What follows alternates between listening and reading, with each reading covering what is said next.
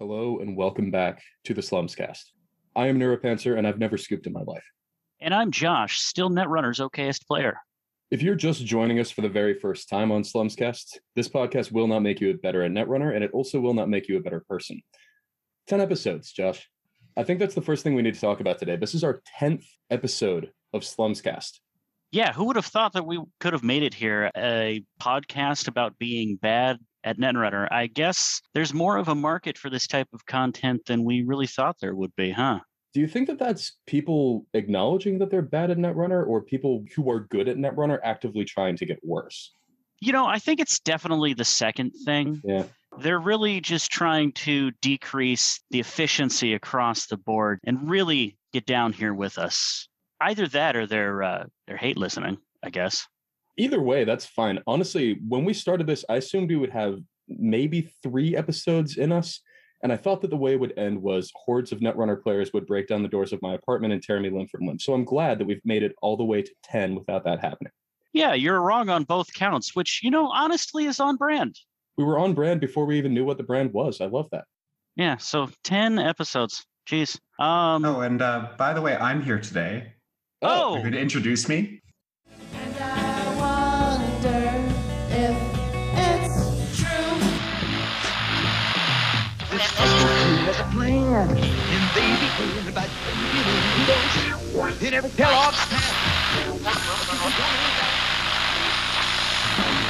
I suck like I put the sock on you. So yeah, sorry about that. We are joined today by a very special guest. Josh, do you want to introduce our guest? Today on the Slumscast, our 10th episode, we have a very special guest, and this person is in a very good position to provide what everybody in the community wants, which is some scoops. It is the lead designer of Nisei, June Cuervo. How you doing today? I'm great. The degree to which I'm looking forward to people finally being able to see Gateway, it's very hard to contain. I've basically been forced to not think about Gateway for the last 2 months, so I don't explode. That's got to be tough. From the very small piece of it that I've seen, the pressure must be immense. Thank you for joining us today so we can help release some of that pressure and introduce people to some of what's coming down the line. Happy to be here. And for context to the listeners here, we have a couple of things coming down the line here. You'll get to get a first, well, not peek at. It's not a visual medium. It's audio. That brings us directly into our intro statement. As always, we have an intro statement and not an intro question. The intro statement is new cards are coming out soon. Very exciting. Yeah. That's too accurate. I think we're going to need to cut the feed.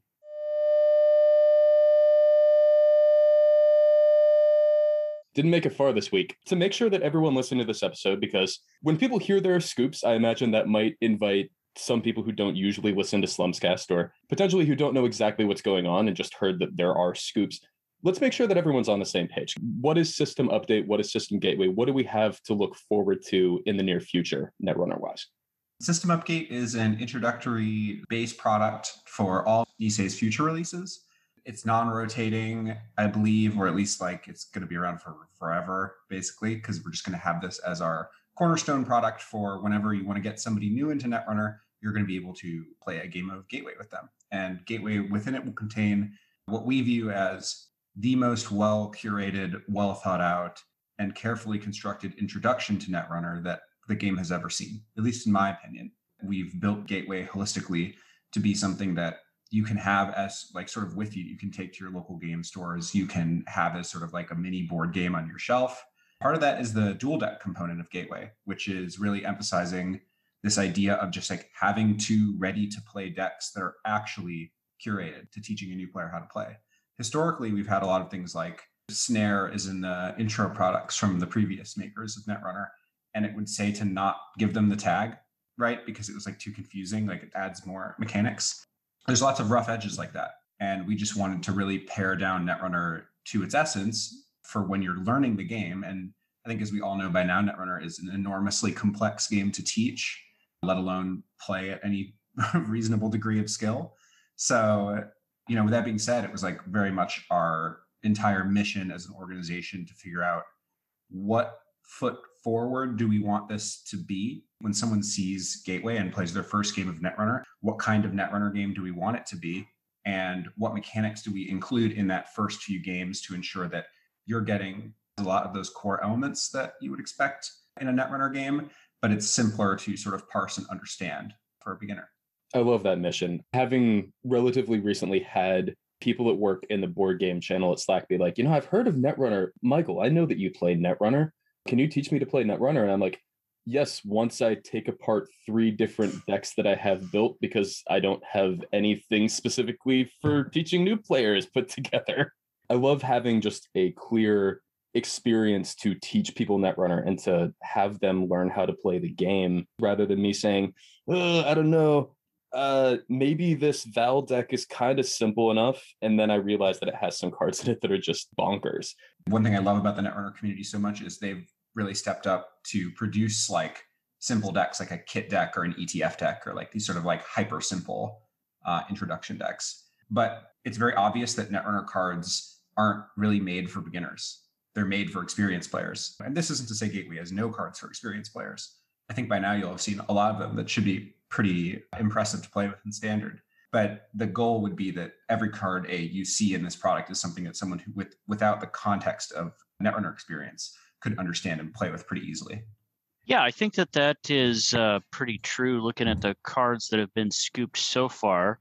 If you go way back to the big boy ones, which are the first ones that I know of, they were more focused on teaching you what the faction did than stripping the game down to an easy to understand beginner sort of element. It was more about teaching you the fundamentals of the metagame at that current point than it was being a beginner product. You're right.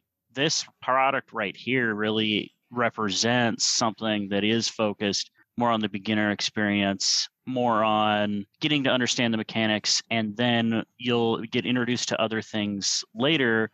I actually wanted to kind of take it to something else and have you explain what system update represents, because I do think that is ideally the next thing that somebody is going to get into after System Gateway, right?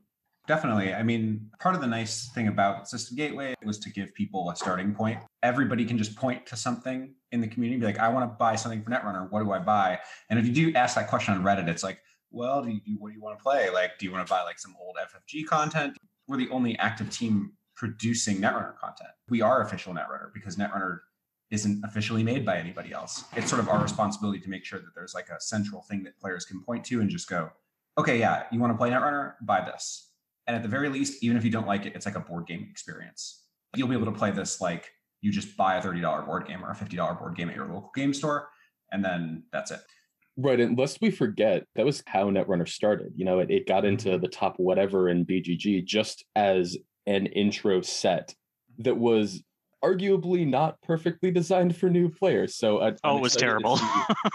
Yeah, it's absolutely horrendous. Yeah, it was terrible. I mean, I credit Lucas and the original FFG team with a lot of great successes in early Netrunner, but the core set as a learning product, it is incredible that anybody managed to play a game of Netrunner. System update, to sort of dovetail then to answer your question, is kind of like a core set in a sense, like a classical core set, because it has complex cards in it. System update is loaded with very complex cards that are even for some experienced players can struggle with all the things that they could do sometimes. So, it's definitely the intention that we want you to have the tools to understand some of this legacy Netrunner content before you get it. But we also want you to have something that you can buy right away that's like, this is going to have a lot of cool stuff in it that is going to sort of enhance the Gateway experience and make it so you have some more deck building options with your friends. But also, in addition to that, it's the history of the game. All the content in System Update is representative of cards we've played with in past metas. I've played since right around the time Data and Destiny came out. I'm not old school, but I'm like kind of old school, I guess. And there's content in System Update that I played with in Standard at that time that were in Tier 1 decks. And I think it's really cool when someone buys Gateway and they decide they really like the game, that they're going to be able to buy something that shows them where the game's come from and the history of the game and what content the community's already loved and experienced and been familiar with for years and years at this point. I just have a quick comment. This is an aside that it doesn't relate to anything you just said, but I don't know how to feel about the fact that I am the oldest, saltiest veteran Netrunner player here, and I'm arguably one of the worst at the game on this call. There are only 3 people on this call. it's not hard to be one of the worst on this call. Someone has to be. Especially given that one person on this call has had a lot of success in Netrunner. Yeah, I have, for sure. Not anymore. It's actually really funny. I really do think that the new guard of Netrunner players, the pencils and the white shades and so on, they're quite excellent at the game. They're better than I ever was at Netrunner. I don't even think it's very close. And now that I'm quite out of practice, it's even more exaggerated. If I win a game versus either of them in testing, I'm just sort of like, wow, incredible. I am very humble in the sense that there was a period of time where I had a lot of tournament Netrunner success. But to put it in perspective, I feel like it's kind of like chess from 200 years ago versus chess now. The people who are really good at chess now would ruthlessly slaughter the people who played chess 200 years ago. And it's exactly the same as it is in Netrunner now. And it's only been like 5 years since I won nationals or whatever. System Update then kind of represents a secondary product that somebody can buy after Gateway. So they try Gateway as a board game experience. They decide that they like Netrunner. They get into it and they really want to make it a lifestyle game. The next thing that the community can do then is just kind of point them towards System Update and be like, okay, here's some staple cards. This is going to help you build decks with System Gateway. And then after that, you can think about getting additional cards to flesh out your collection and start to build competitive decks. Yeah, exactly. And you could buy like Ashes, and when Bashes comes out, you could buy that set as well. We want to do like a startup format, which is essentially sort of Gateway, the most recent update, and then the most recent full Nisei cycle. That way, it's sort of like this is a cohesive bundle of cards. It's like a decent entry point, and stores could run beginner Netrunner tournaments that have those three components being legal. And it would make it both affordable and hopefully have enough cards in it to be a somewhat interesting format, though you never really know because it's such a small card pool, even relative to the whole Netrunner card pool. And it's very hard for every set to have everything to make every meta super interesting. But if it's something that's like fun and lighthearted that people can enjoy and also run tournaments for at their stores, I think it would be a big success to have like a format like that. Sort of the idea of Cash Refresh, but with the base core product, more of a base core product that you actually want to play with. Yeah, exactly. So speaking of formats, though, Pants, we have a lead designer on the podcast. We can't be messing with the format of the podcast. We always have an intro statement. I don't know what you're talking about. We need to stick with what we know and what we're good at. We need to bring up some of our classic bread and butter segments. Bread and butter segments? I think I know exactly the one to go with. Akamatsu Memship, our best named segment.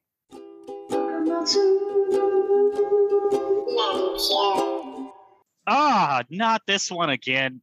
That's not what I was getting at. This is one of our classic segments, Josh. I know that you had a problem with the name Akamatsu Memship, but we have a good reason for it today. We are thinking of cards we have fond memories of. See? Pour one out for a rotating card. I can start, because I got a lot to pour out for StimHack. It has provided me not only at least 27 credits of value every single game I've played for a long time, it has also provided me the largest amount of rage when I see deck lists that do better than I do that don't have 3 StimHacks in them. We're losing both in-game and out-of-game fuel. Yeah, and winning a game on 3 brain damage also just feels really good. I don't know, that whole like fuck my brain mentality, I'm just going to get in there and win. It feels delicious. There's no other card that can provide something like that. Fun fact related to that, I am pretty sure that every single game that I've had at least 5 brain damage, I've won. Thank you, StimHack. I've only had one game like that, and it was because I got brainstormed click 1. Impressive that you won through that. Yeah. It turns out when you spend all your money on Brainstorm and your deck has Brainstorm in it, what else does your deck do? That's your one shot. That was a JNet game from forever ago. Very fond memory. If they have the neural in hand, they win. But clearly they didn't. I won like 3 turns later, just running R&D. I did something similar, but it also included StimHack, where one of my metamates, fictional, got me with a Cerebral Overrider out of, I don't know if I remember the ID. I think it was RP. And so he gets me on, it's either 3 or 4 brain damage. He's threatening a win in the remote. I know he has something in HQ. He has a TFP. But the only way that I can get in is stim hacking. So I stim hacked, found the agenda, won the side game, good to go. So I win this game with a brain damage pending and my brain already fucked up on 3 or 4 brain damage. Would have been much more slums if you lost the side game. Yeah, and then died to the brain damage would have Yep. been excellent. Faust would be my pick. Very few cards in the history of Netrunner has been as polarizing, game warping, or completely irrelevant as Faust at various periods in the game's history. One thing I really look for in a quality card design is dissenting opinion. And that may seem sort of counterintuitive why a game designer wants wildly dissenting opinions about something. Like, of course, people, I think that they judge cards, they tend to want cards that are sort of universally loved, and cards that are disliked are sort of seen as failures. But I think Faust to me symbolizes that sort of community polarization behind love and hatred of a card so clearly and so well. I love the design. It changes everything about a game of Netrunner all in one card. And not only that, the art is just absolutely fucking sick. It's a banger. Pactum, are you serious? Written in blood on a skull? This is the coolest shit ever.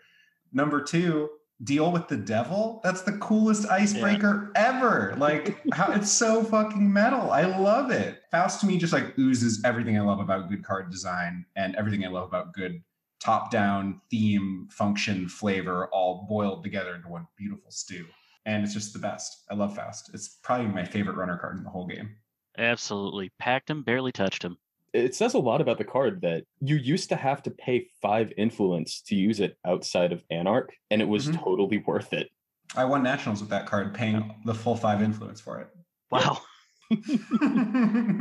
It's also surprising how when it doesn't have an engine behind it, especially that recursion engine, no levy, it's surprising how mediocre the card is. Without all the fuel, it really does feel like that Faustian bargain where you're just getting rid of these cards that would otherwise give you value and you have no way to get them back and no way to recycle them into your deck. Take a drink or pour one out for that one as well. So I do have mine now. It's gotta be my boy Easy Mark. Oh shit. What are we gonna do with the Slumscast logo? Oh no, you're right. Cut the feed.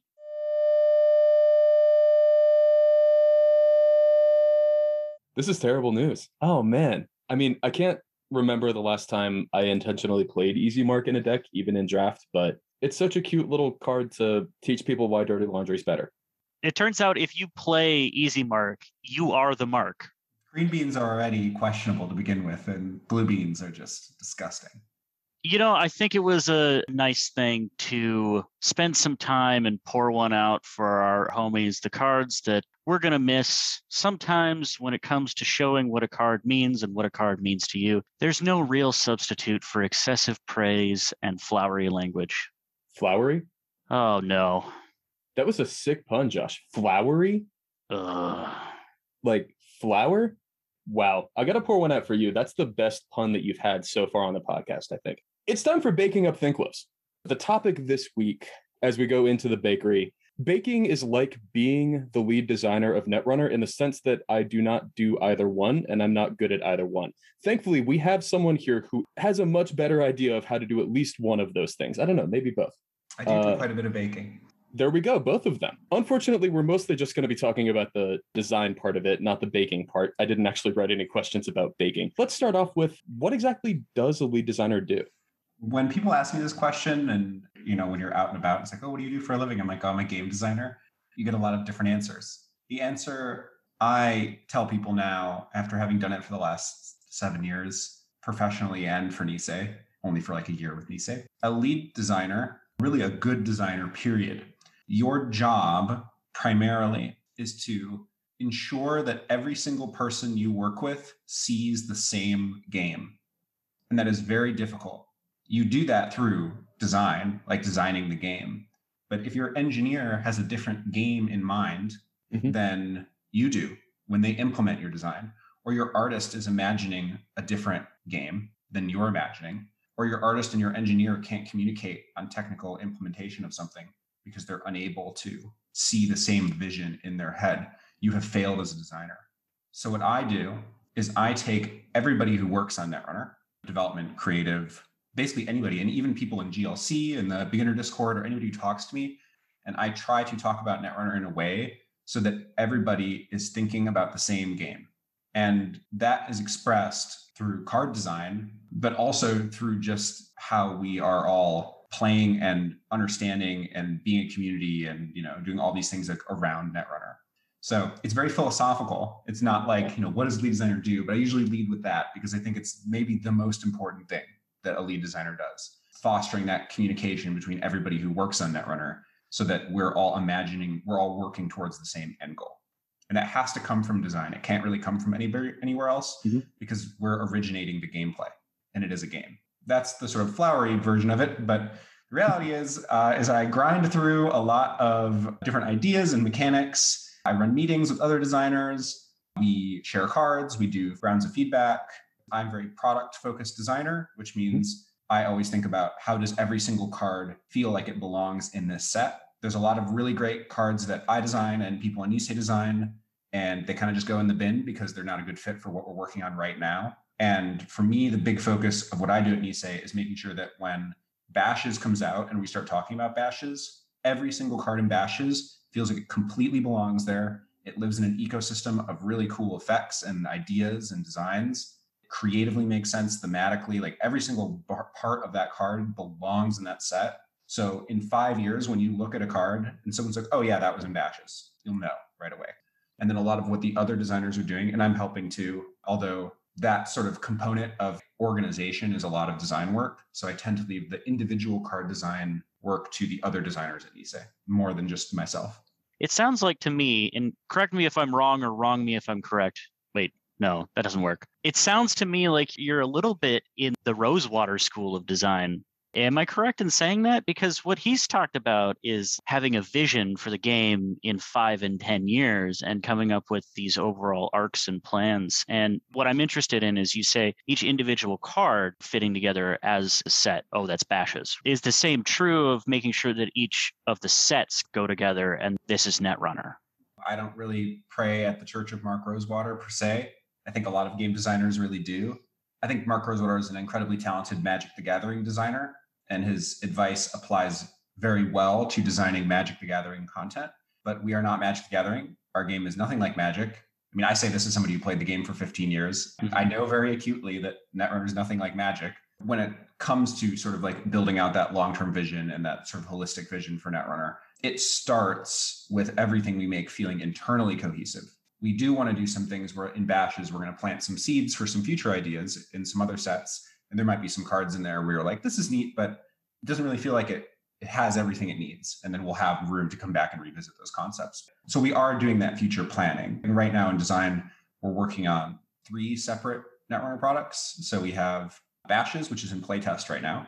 I think it's in version like 7 of playtest at the time of this recording. So it's been playtested for quite some time now. So soon it'll be ready to start getting all arted up. Who knows when it'll come out? Obviously not for a while, but we're getting ready to start that process. Then we'll have Bell Tower, which is also a full cycle, similar to Bashes. And we're working on another project called Bijou, which is another sort of smaller interstitial product. It'd be something that releases between cycles. And it would be kind of like Gateway, where it feels like this more smaller, self-contained thing.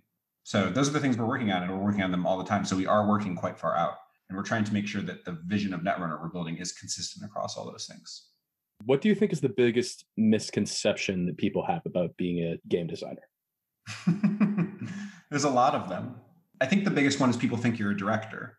Good game designers are not directors. Games are among the most multi-talented, operatic productions you could possibly imagine creating. Say like a musician records a song. That's a musician with a talent and a specific subset of abilities, right? Mm-hmm. Now think of an opera. You have stage managers, stage directors, the pit, the actors themselves, the singers, the backup, the director, the screenwriter. You have the people who do the captions for the audience, if it's like in Italian or something. So you have this very multi-skill workforce. People are experts in very niche elements of what makes the opera happen. That is how game making works. If you are going to come into game making as a director, as a game designer, you're going to be very sadly mistaken to think that you have any sort of control over other people's individual talents and expertise, because you don't. I'm not an artist. I'm not a programmer. I'm not a producer. I'm not a marketer. I'm not any of those things. I'm a game designer. And to come into that experience thinking that my ability to design games supersedes other people's individual talents is very toxic to the ability to create a well-oiled team and a game that comes out feeling like a proper game that you want to play. So for me, when people's like, oh, so you're like the director? No, not really. I'm originating the ideas that we're going to work on. A lot of what I do at Nisei is like, what's some new mechanical space for Netrunner? And if the creative team's uninterested in that, or the development team feels like it's going to be too much work to play test, I'm not the director. They're experts in those areas. I have to respect their opinion and I have to iterate on my own ability to design. That's the biggest thing I'd say. Being a designer is about bringing your expertise, but not telling other people what to do. So you're saying that design can change based on things like art or things like feedback from, say, a rules team going, this is way too complicated to implement, or we can't do this based on our current rule structure. Mm-hmm. Absolutely. Happens all the time. Most of the things we design have some problem like that. The standard of doing good design is very high. I think a lot of people think like, oh, you designed some cards and there they are. You can design a really cool card and 10 boxes have to get checked for that to even make it into version 1 of the file. It has to have sort of like acceptable length. It can't be overly complex. It has to be balanceable. It has to have enough knobs and levers that we feel like we're going to be able to adjust it, because your first draft, guess what? It's going to be broken probably, or it's going to be unplayable or something. So you're going to have to work on that. So it needs to have enough diversity of numbers or effects that we feel like we can balance it. It has to fit the thematic point of the set. The art team might be like, oh, this is like a big pivot for this character. Like this is supposed to be their console. It can't really do this because they're supposed to be about this other thing. And this is very much not what they're about. So all these different teams are influencing the design process. And again, this is why I said my job is to create the shared vision of Netrunner, because every single one of those teams has to believe in that individual design. And then I have to take all those little individual designs that people believe in and put them in one house. Sounds extremely complex. And then sometimes the reality is you spend 2 weeks working on a mechanic, you talk to all these different people, and we've had multiple times where I did 2 weeks of work on something. I had another designer work on me with it. We came up with a new mechanic. We had it all in a doc. We had example designs and we threw it out. You just can never take that personally. If you forced it through, the game would be worse for it. The team would be worse for it. And not only cause resentment, but it would just be an objectively worse game. And the reality is, as a designer, you should have a high bar for what you put out into the world. It cannot be just like, this is my vision as an auteur, and therefore you're all wrong. You're the one who's fucking wrong. Like, these people are smart and talented and care about this. Like, you have to listen to them. You can't be egotistical about it. This might surprise the Slums audience a little bit, but one of the hobbies outside of doing this podcast is I am a writer. And I hear a very similar thing when you talk with writing, where there's a huge iceberg problem. People only see the finished product. They see a very small profile. Everything is under the water. 90% of the work that went into it is under the water and will never see the light of day, because ultimately what you want people to see is the finished product that's very shiny and clean. Absolutely. And this is my gripe as a designer, probably. So excuse me for being whiny for 30 seconds. People don't view design as a hard skill. Everybody fancies themselves a designer all the time. And that's not to say that you're not a designer. I believe you are. You know, anybody who wants to be can be. I'm not a gatekeeper about it at all. But it's important to realize that design is a hard skill. It is cultivated over years of designing games. It is cultivated over decades for some designers, their whole lives. It is not a trivial thing to design a game and to make it feel that sharp, cohesive, aesthetic, crunchy game that you want it to be. It takes forever. And the difference between experienced designers and unexperienced designers is they know where the dead ends are because they've been down all of them. And it's true with writing too. You know what kinds of things are going to work in your stories. You've written a lot and you've made mistakes. And it's the same with being a game designer. And some of the mistakes are still, you make them again and again because it seems like it's going to be a good idea every time. You brushed on this briefly earlier. Mark Rosewater is a good designer for Magic, but Magic and Netrunner are very different. And you've been a designer, you've been the lead designer on games other than Netrunner as well. One thing I'm curious about, how does being a lead designer for Netrunner compare to some of those other games? It's way more fun. Awesome. And that's mostly because I believe in Nisei as an organization. I believe in worker ownership. I believe in collective ownership. I believe in removing worker alienation from human lives to the best extent that we can. And part of that is a lot of the decisions I made as lead designer on other games was decisions that CEOs wanted me to make more than I wanted to make them. And any designer who's worked with the money people, as I call them, will tell you the same thing. There are no games that have been made better because somebody who did not work on that game needed to make money from them. They're all worse because of it. And Nisei is now making a game wherein none of us need to make money off of it. The purpose of making it is the collective joy of bringing Netrunner to the Netrunner community. There is no other purpose. We all individually benefit from that. We have artists in Nisei who were complete beginners 2 or 3 years ago and are now producing excellent artwork for cards coming out in Gateway. That has all been self-taught and communally taught from within Nisei. We have designers who, when I joined, I would consider to be sort of amateurish and rookie, who I now think would be worthy successors to me, if and when I would leave Nisei in the future, which not planning to do anytime soon. It'll happen one day, I'm sure. That's what Nisei is about. It's about that self-growth and that support and that lack of alienation from what it is we're doing. We feel very connected to it and we feel strongly about it. I love that. Again, I think this is something that you brought up a little bit earlier. And to be clear, I'm not looking for things that we can't scoop on this podcast. I don't want to have a 2-minute section that we have to bleep out, though, we will if we have to. Did you come into the lead designer role at Nisei with specific goals for where you wanted to take Netrunner? I try not to do that when I join teams because I think it's kind of counterproductive. Everyone at Nisei had their own ideas about what they'd like to see the game become. Everybody at Nisei is a Netrunner player. I watched what Netrunner players say about the game. I've been in Stim Slack for 5 years. I'm in the GLC Discord now. I see a lot of people talk about Netrunner and what they want it to be. I have no incentive to fight that. It just doesn't make any sense. The question, of course, and this is a saying that you'll hear designers say, players are very good at providing problems, and they're quite poor at understanding what good solutions look like. And that's not a criticism of game players. They're just not game designers. They're viewing the game as a player. So as a designer, I have to see what people say, and then I have to read through the lines and figure out what it is that they want to actually have happen. And some of that is quite polarizing. So for example, among my other hundreds of polarizing game design opinions, I'll posit another. Caprice Nisei is a perfectly designed Netrunner card. And part of why it's a perfectly designed Netrunner card is whether or not you know it, it creates the exact kind of gameplay you want out of a Netrunner game. It turns sure things into gambles. It takes games that would be trivially over and makes them nail biters. It equalizes games among highly skilled players and inferior players. It does everything you want a good card to do as a role player in a game. Now, if you said, before Caprice came out, what do you think Netrunner needs to make the games feel closer and more competitive? Nobody would have designed Caprice Nisei except for a game designer. And that's just how it works. The game designer's job is to find what people are saying and find the manifestation of it that represents what they want, that shared vision of the game. That's fucking sick. I wasn't playing before Caprice Nisei came out. Caprice Nisei was a known quantity when I started playing the game.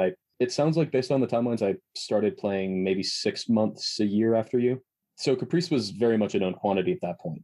In my opinion, HQ accesses are inherently more interesting than R&D accesses, and it kind of turns the remote into that. Exactly. Or it can even turn an account siphon into that. It makes the remote into expected value.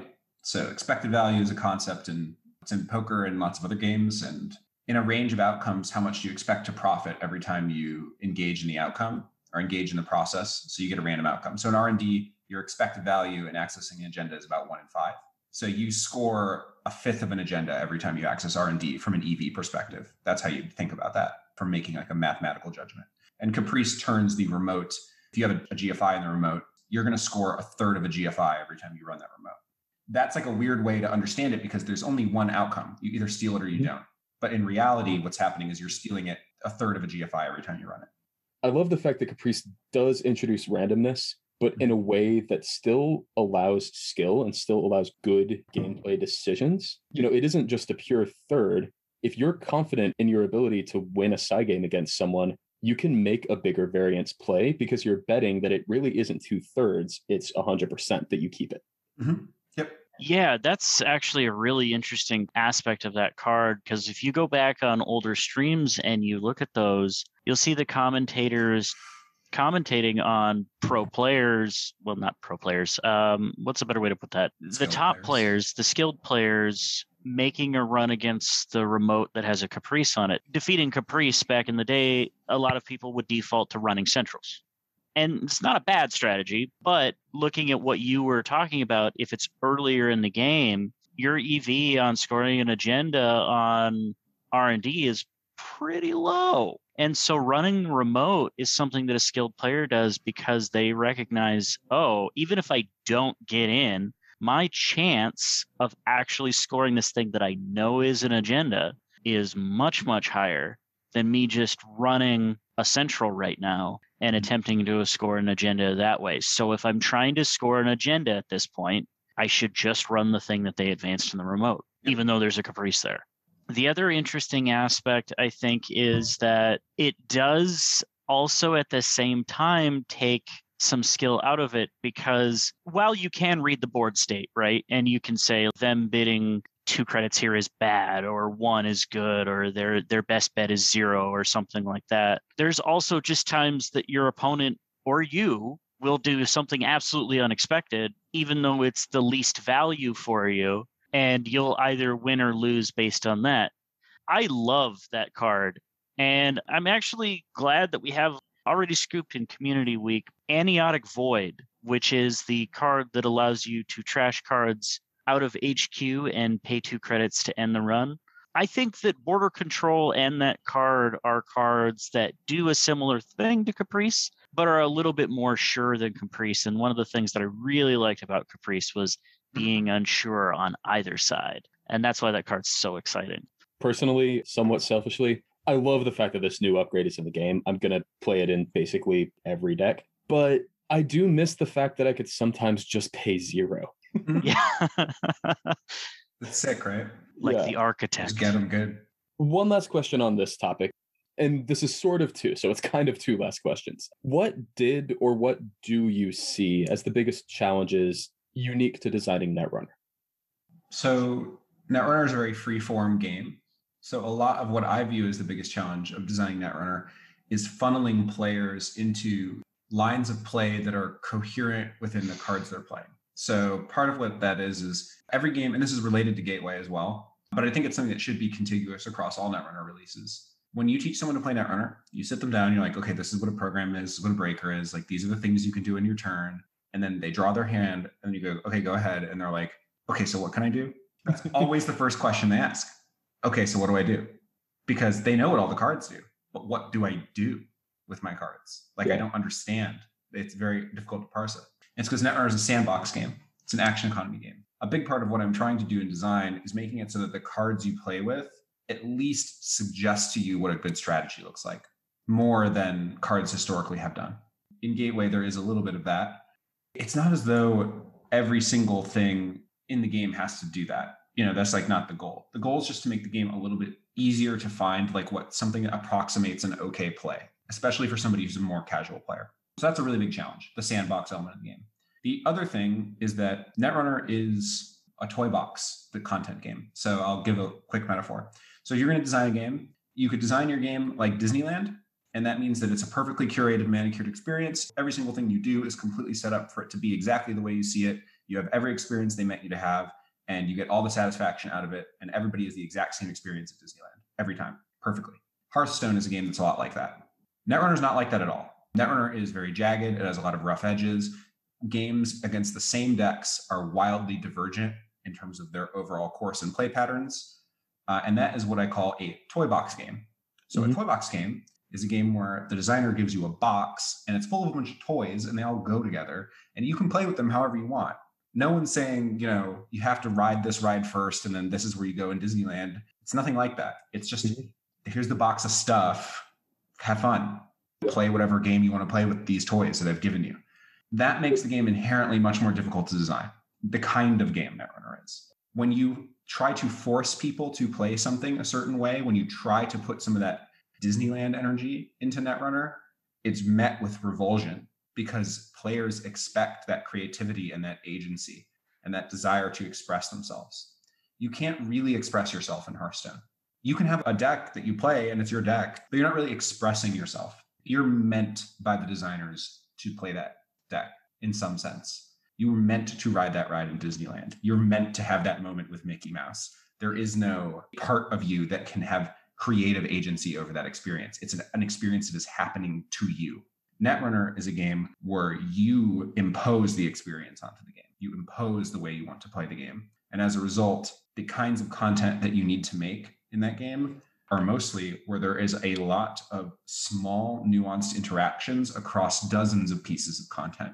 It's not like I play a card that costs 1 and then a card that costs 2, and then this A combos with B, and that's what this deck does. Netrunner doesn't work that way. It resists that. It's much more about finding those nuanced interactions, StimHack SMC, Data Sucker Parasite, small toolboxy interactions that are cohesive across the entire card pool. That is what I view as the main challenge of designing Netrunner. By the way, I'm not criticizing the Disneyland approach. I think there are great games that use that approach. I happen to love Hearthstone. I think it's a very fun game, but it's not the Netrunner. There's unique challenges in each approach, but I would say the toy box approach to game design and content design requires quite a lot more attention to detail in terms of just ensuring it doesn't break itself, like it doesn't like collapse in on itself. It's a big challenge in that particular regard, is making things feel cohesive enough that they belong together, but also distinct enough or individual enough, I should say, that they don't feel like they're a part of a Disneyland experience. It actually kind of makes me hopeful for the future. We've hope seen so. we've seen what happens to Netrunner when there's design that's not cognizant of that fact. We've had some wild decks that have made the game go off the rails. I mean, you could argue Dumble was like that. I would argue that it's a little bit closer to the fundamental idea of what at least I think Netrunner should be. But DLR, you cannot argue, was not an off the rails wild deck that just did something that nobody expected a deck to be able to do in Netrunner. The same is true of Diaper. The same is true of CI7, the Brain Rewire decks. Woo seems like the closest that we currently have on the card pool to like the Disneyland experience, where you can just guarantee your 3 Rozekis in your first turn or something like that. Oh, that's where you're going with that. I thought you were going with the off the rail stuff, but Woo did the off the rail stuff too. I like to call it cold wounds. Right, with the origamis and stuff. Cool. But cold ones also kind of did something off the rails as well. Well, that's what I mean about personal expression. Some of the more Disneyland-ish cards, MCA austerity policy fits a little bit in that bucket too. It warps the game to be about MCA austerity policy, but even there, the resilience of kind of Netrunner being this toy box game, you can ignore it. You can completely ignore that card and still win the game. Mm-hmm. Again, I think some of those is the correct move. Having those be the top strategy, again, like DLR, is not the right move. But that's an opinion. I know. I understand. Anyway, we can all agree that Shaper sucks. I mean, never mind. My favorite faction in the whole game, Korban Runner, Shaper. I'm hurt. I'm just kidding. I'm just kidding. Although Slumscast is explicitly anti-Shaper. That said, honestly, the new Shaper ID is fucking sick. Oh yeah, it's some of these Shaper cards we're seeing. So we may have to revise that policy in the future. We've been in the bakery for a while now. We've been baking up a lot of Think Loves. The only problem that I really have with this segment is that I get really hungry when we're in the bakery this long. You know, I could kill for a good loaf of challah right now. Challah? That's a sick fucking pun, Pants. What? Jalapeno. That's right. It's time for. Ooh, that's spicy. I am not used to being the one in these shoes. I'm so confused right now. What just happened? You want to know, dear listeners, what the spiciest development of 2021 is? The spiciest development of all time on the Slumscast. It's that the Slumscast has scoops. For so long, we have been out in the arid Scoops desert, and we have found the Scoops oasis. Yes, indeed we have, and we are about to drink deeply from that oasis. We are about to slake that Scoops thirst. And since all of them are Jinteki, we actually wanted to pause before we discuss the Scoops to talk about Jinteki. What is Jinteki as a faction? What does it do, and how does it do it? I don't know. Neither do I. That's why I asked. In all seriousness, this is a kind of an ongoing internal joke at Nisei that Jinteki is what does Jinteki even do? Is kind of common joke internally. Yeah, so Jinteki's the faction, covers a few major themes. Misinformation is a big thematic idea for them. Biomechanical life is like a big thing, and sort of organisms morphing into other organisms. They do a lot of that stuff thematically. And then in terms of what their sort of bread and butter mechanical ideas are, they do a lot of psi because they have psychic clones that can kind of read your mind. That's something they've been doing for a long time. Net damage and killing you with net damage because you try to jack into the net and then they blow your brain up. They're really good about that. And also just sort of like all kinds of like trickery and bluffing. If you like trickery and bluffing, you like Jinteki. One of the reasons I asked this is like, I think this is something I've struggled with about Jinteki is when I think about the decks in Jinteki that have been successful in the past, you kind of have this one side that's do a bunch of stuff, generate, really not even generate a credit lead, just make it so that the runner can't disrupt me enough. And then boom, boom, boom, res 3 things, you're dead. Mm-hmm. And then you have the other side that's kind of just, I make a credit a turn off of Polana, I do a bunch of fair things, and then I do one really unfair thing, which is Nisei Mark II, and you lose. Mm-hmm. There's some element of they're trying to do something that's unfair, but in vastly different ways, depending on the exact strategy. I do think that it might have a bit of an identity crisis as a faction, because one of the things that I find true, at least, is that the decks that leverage pressure on all sorts of different resources. So there was like this value PE deck way, way back in the early game that somebody named Nordrunner worked on. The whole idea was you pressure money, you pressure cards, you pressure clicks. And I think that the faction can feel kind of all over the place because it feels like you're doing 3 different things, but they're all kind of going towards that one goal of, I'm going to catch you out on something because you can't keep up on all 3 of these all at once. And I think that that's also why that one unfair thing, Nisei Mark II, also works as a win con, because I'm pressuring you on all 3 of these things. I'm catching you out. You keep up, but then I go, no, you didn't. I don't know how to answer these questions either, to be honest, as far as that goes, but that does seem to me to be part of why Jinteki feels identityless, is because it does do so many things all at once. Oh, we're trying to hone in on some ideas for them a little bit, and we do have some new major mechanical ideas we'd like to introduce to the faction. You're going to see some of that in Gateway. They're like the Archives Corp. They're the corp that cares the most about the archives and utilizing the archives as a resource. Not necessarily for recursion, which is sort of the most natural space to go with that. HB kind of is more of the faction that does that, deal with the archive memories and whatnot. But we're trying to use Jinteki to be able to use face down cards and archives as a resource going forward.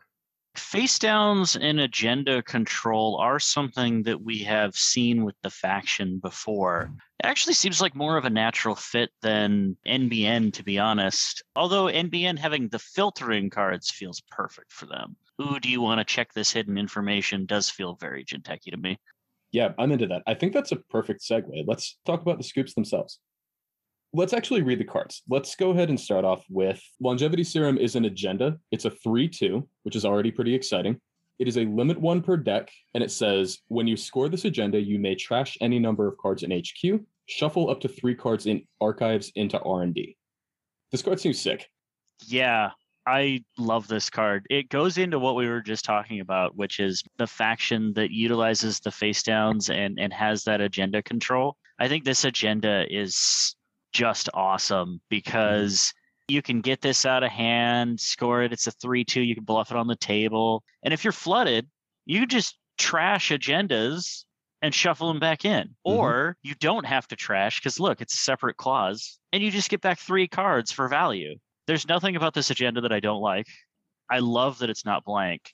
I do think that it's great that it's limit 1 because it does seem very powerful, but it also doesn't seem game warping. It doesn't seem like it's one of those agendas where you score it and the game is basically over. And so I like it in that aspect where limit 1 per deck seems more to limit the recursion aspect and the absolute value that you can get out of this agenda rather than to make it, this is what balances the power. And if you happen to draw this on a gamble, you win the game.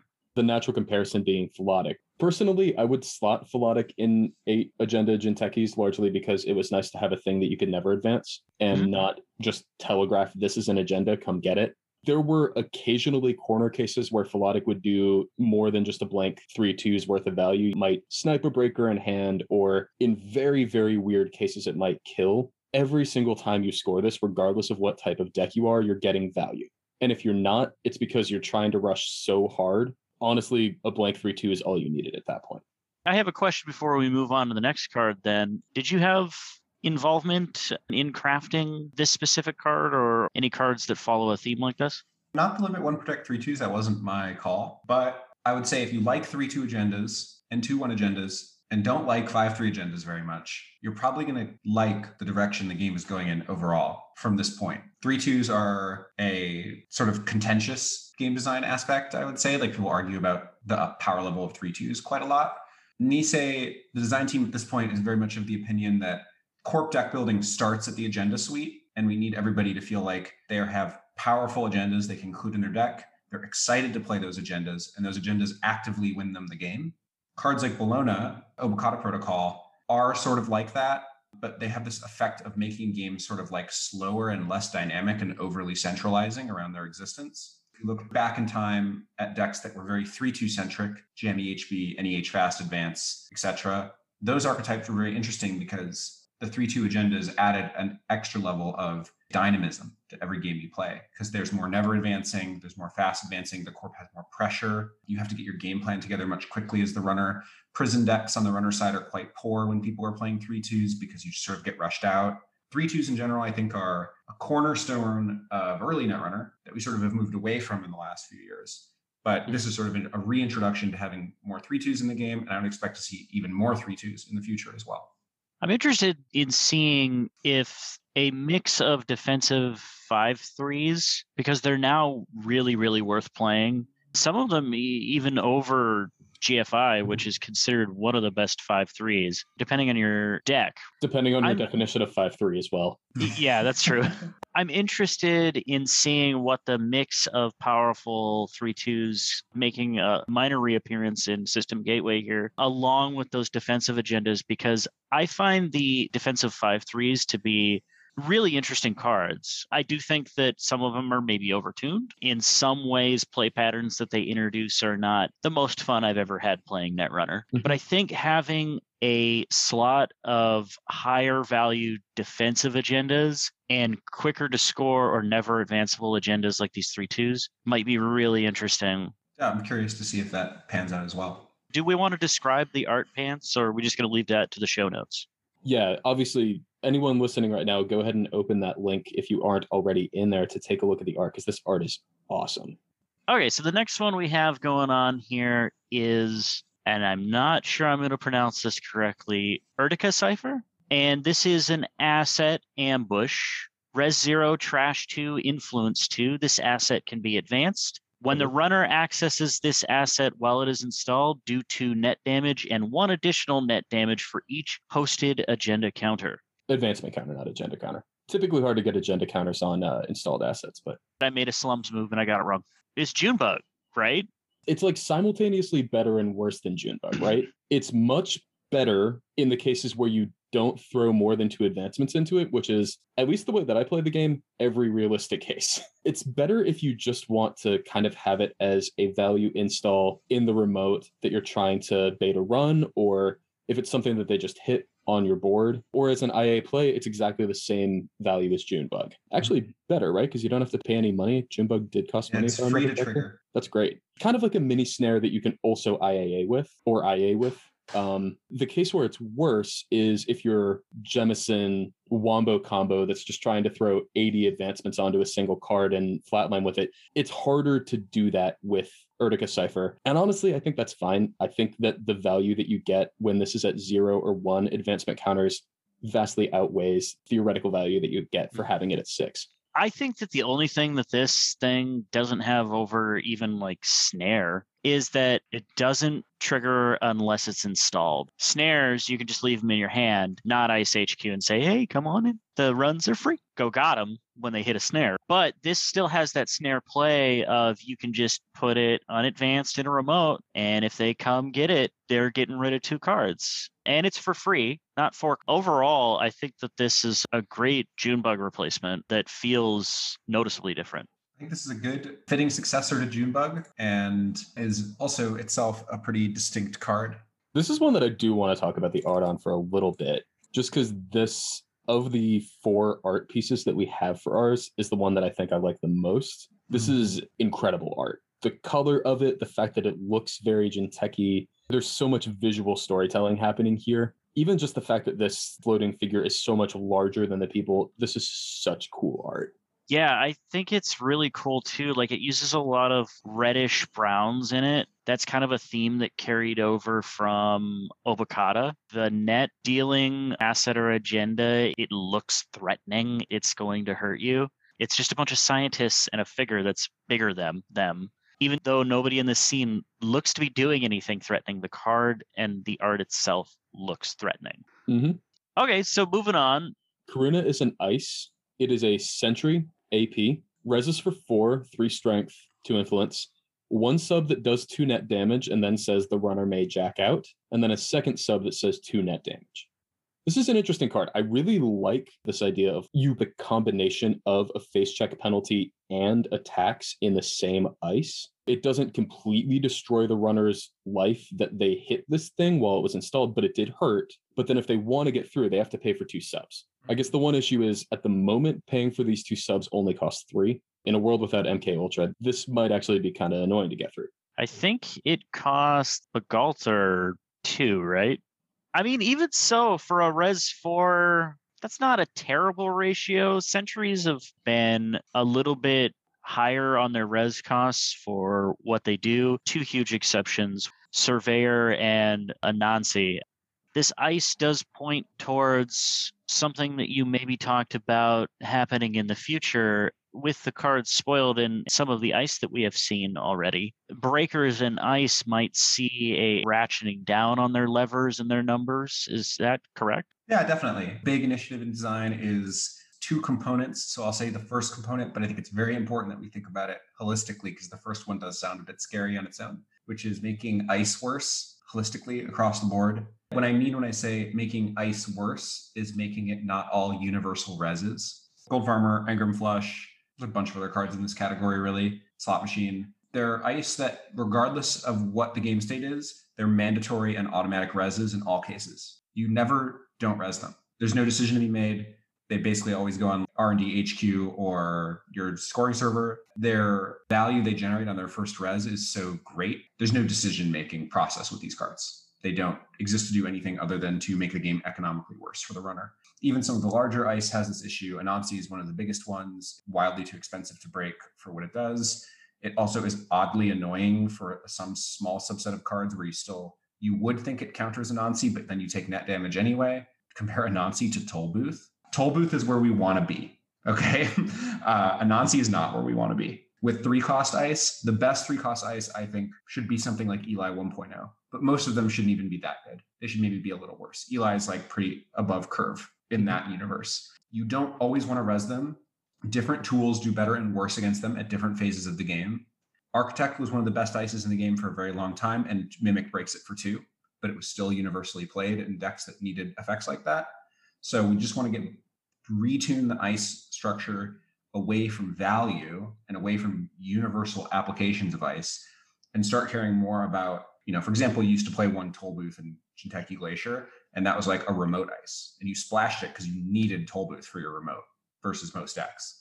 And we want to get kind of back to that, where people are using ice as like in their toolkit. There's a lot of different applications of ice. They're not all universally resed. They all are put into your deck with specific ideas in mind for what servers they go on.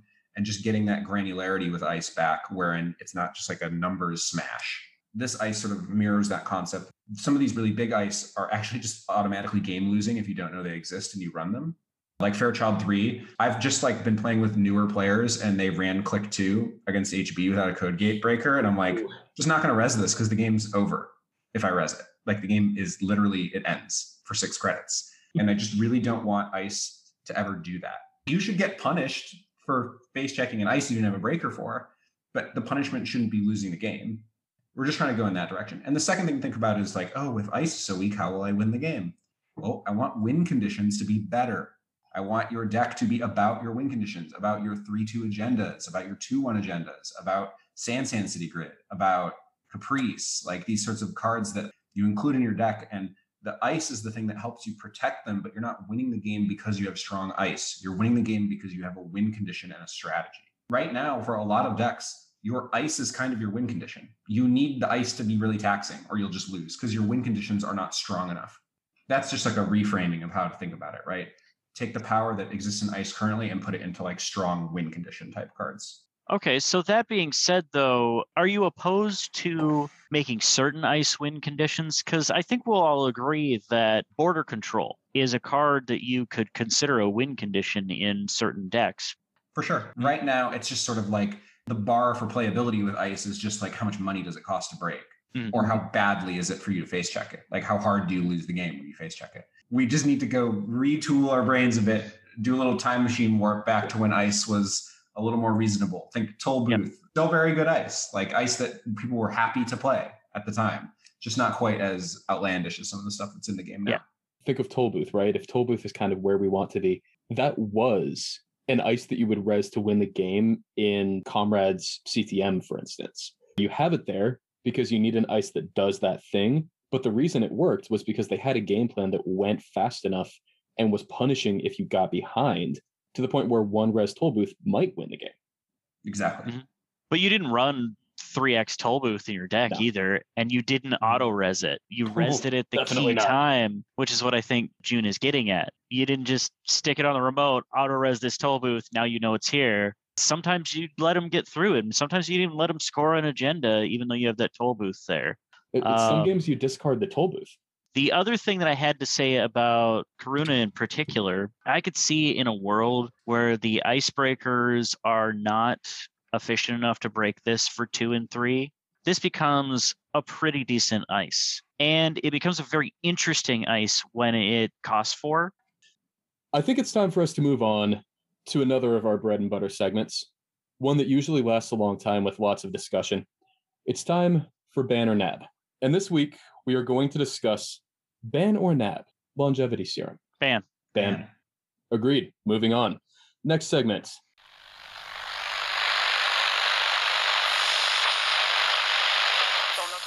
We actually have another interesting segment today, Josh. Another segment? Indeed. I know that your favorite segments on the show are the ones that are named after cards in Netrunner. Sure.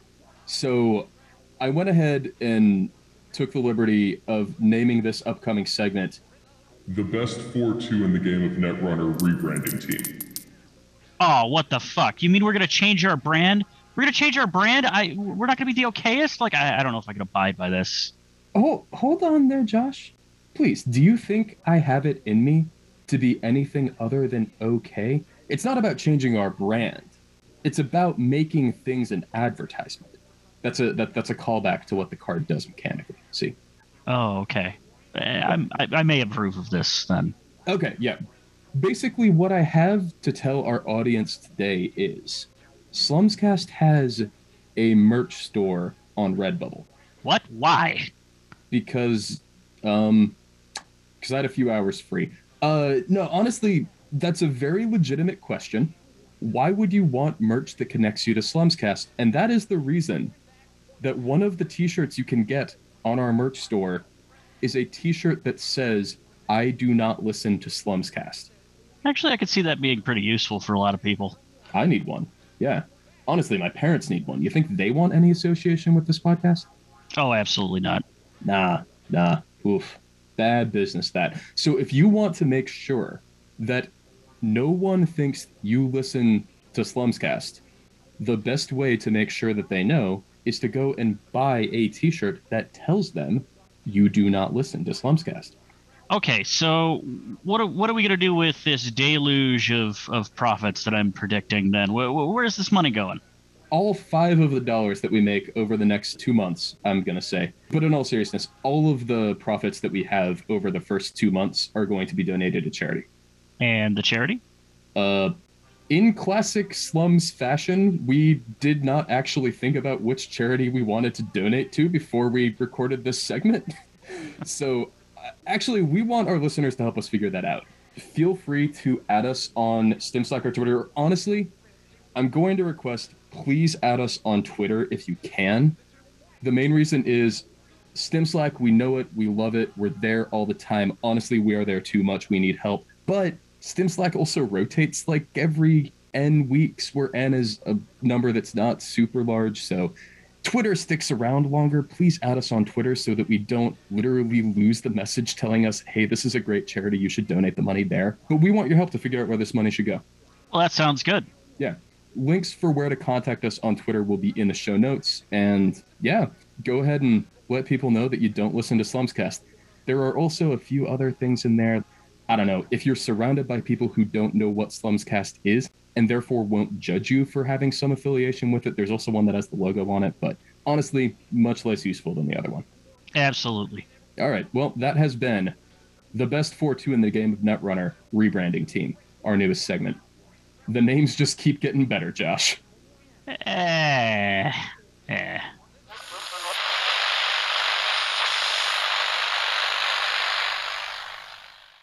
One last question to ask you before you leave, June. This is the closing argument. Very hypothetical situation. Let's say you have been appointed lead designer by Nisei. Crazy, I know. Without giving away something that we don't have the security clearance to scoop on this podcast, what do you think people should be most excited for about Netrunner after system update and system gateway come out? We're going to do new stuff. That's what you should be excited about. Better or for worse, most content that's existed for Netrunner that has ever come out has been riffs on mechanics present in the core set. There's been very little new design space tread, very little new mechanics. When you think about every other expandable content game, every content release has new mechanics, new concepts, new archetypes, doing things you haven't done yet before in the game. We're sort of in a loop with Netrunner now where most of the things you do are just things you've done, and everything we do are sort of like comparable to decks of the past very directly.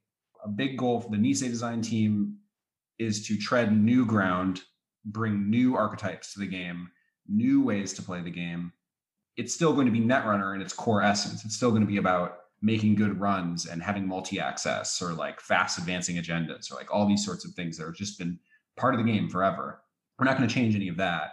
Netrunner is like a perfect cake. We're going to add some new toppings, some new icing. Let's mix it up a little bit. Try some funky stuff that we haven't had yet. And if that scares you, it scares me a little bit too, because I've played this game for a long ass time and I really like this game. And you can always know that even if I say something that sounds a little bit out there, I don't know about this ice thing, or I don't know about this comment you made or whatever. The design team is like 7 people. The dev team is like 7 people.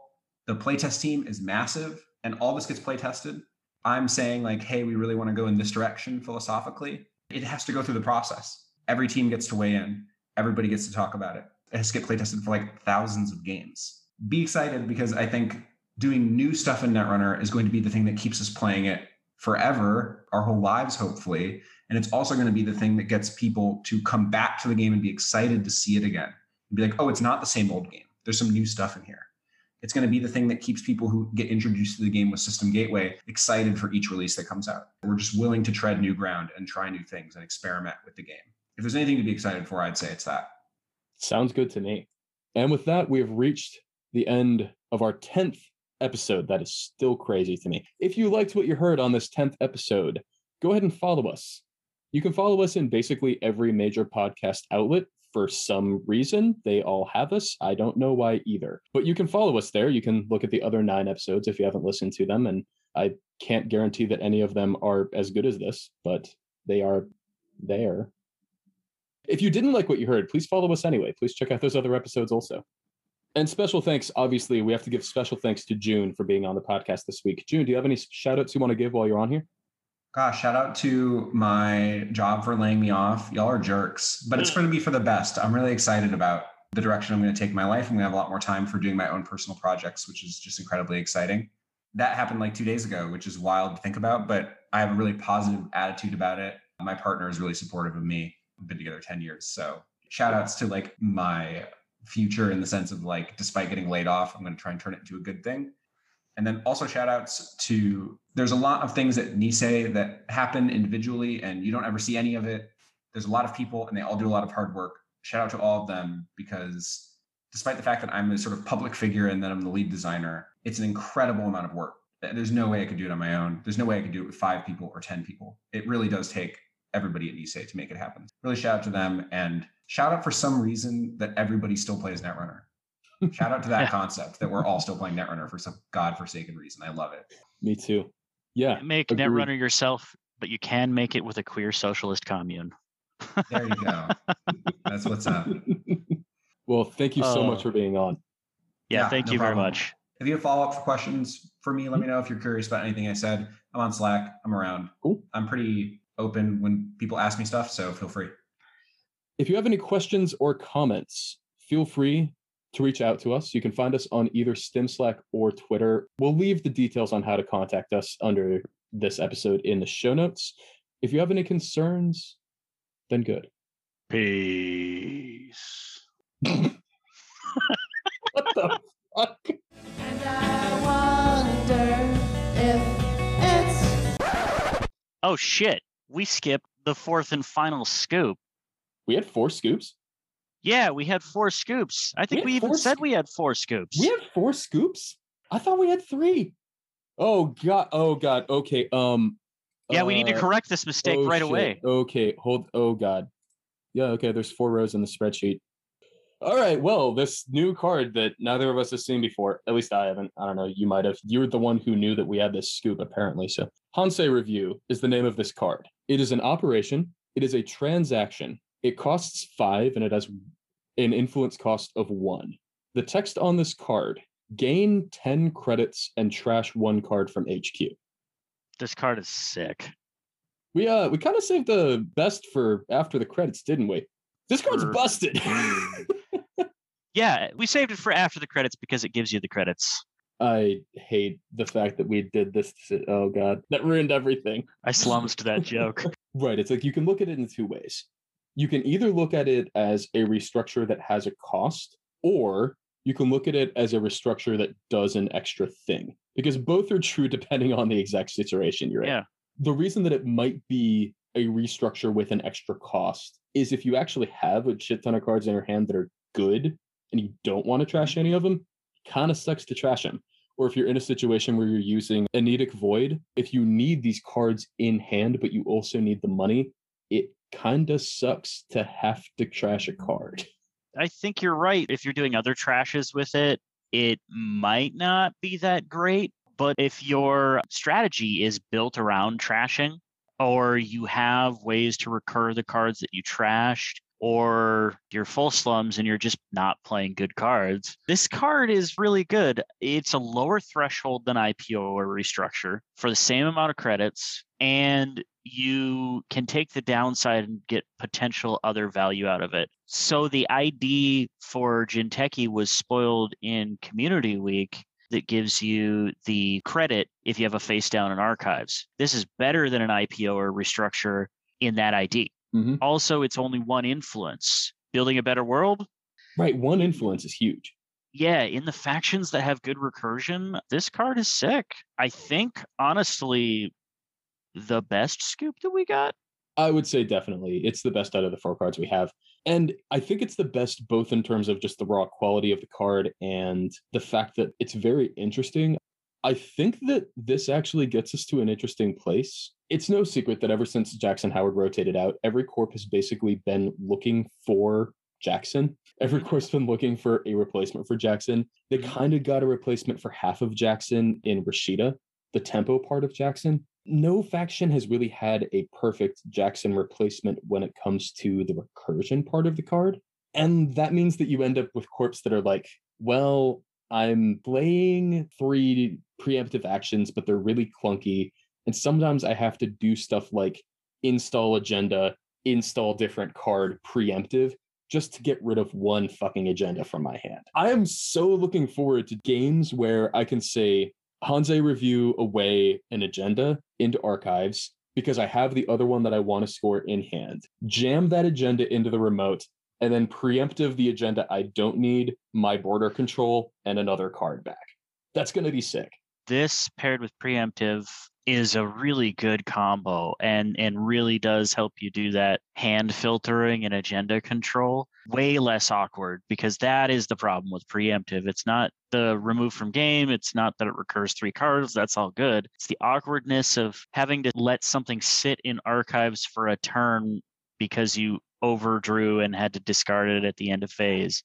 I could definitely see a world where Jinteki potentially runs 4 or 5 shuffled back effects in a 45 card or in a 49 card deck, or maybe they run a full 3 in a 44 card deck, and some of those are genotyping. Because if you care about face downs and archives, then genotyping is already arguably better than preemptive. It also is one that you don't have to do as a terminal. Genotyping seems really, really good. Yeah, I'm excited to see what happens with Jinteki. I'm excited to play Jinteki with this new idea, and I'm just excited to play this Hanzei Review. It seems like a fucking sick card. The fact that it costs 5, God, that's just so good. I'm also wondering, the way as Jinteki that you used to punish people turning off whatever sort of value you had on archives, and that value varied depending on what the deck was. It might be increased trash costs if you're IG. It might be you got a successful run and it was cheap, so you turned off shipment from Tenon. But in this case, it's literally just cold hard cash. You turned off the money factory that it had in archives. I'm curious to see if we're going to get stuff for Jinteki to throw in archives to punish those runs. Because the problem right now is there is an extremely good Jinteki card that punishes running archives, and it's sitting on the ban list for good reason. What are the other cards that punish runs on archives? I mean, off the top of my head, I can think of News Team. That's expensive to splash, and you can't really do anything with the tags. Well, I was going to say there's GQ, except that rotates. I guess there's the fact that they spent a click to turn off some credits, but we know from Pad Campaign that math is usually worth it. Yeah, it's worth it unless you make archives not fun to run. If you want to get real spicy about it, you could throw a pupper on there or something. Well, wait, shit, Pup's dead. Pour one out per pup. We need to get a meme that's the What in Tarnation pup looking at the rotated list and being like, what in Tarnation? I'm rotating. Oh, wow. I was going to say Crick, but that rotates in Sansan. The way that you break Crick for value is you don't have to run archives. I think that the new Jinteki ID is going to be, and this might not be content for the podcast, but I think that the new Jinteki ID is going to be sick. You just need the one ice that they can't break for value, and then one face down, and you're pretty much HB all game, except you don't have to spend a click to do anything for that credit. Turns you into Plana, except your 40 cards. Cards like Hanzei Review, and honestly just being a 40 card deck and drawing aggressively for agendas, gets you to a place where it is as easy to get the credit as it is for Plana, because you're naturally overdrawing in the search for agendas, or you're naturally trashing that card to get money to rush. And that puts you in a pretty good place, right? You're this 40 card rush ID that is also gaining money every single turn. That's kind of the best of all worlds. Like, that's the place that I'm naturally going to think to start off as when I'm thinking of how to play Jinteki in this new meta. Which honestly, to our listeners, that tells you that you shouldn't play it, because like, if that's where my brain is, it's definitely bad. I say, having gone undefeated at Corp at World Championships. Cut the feed.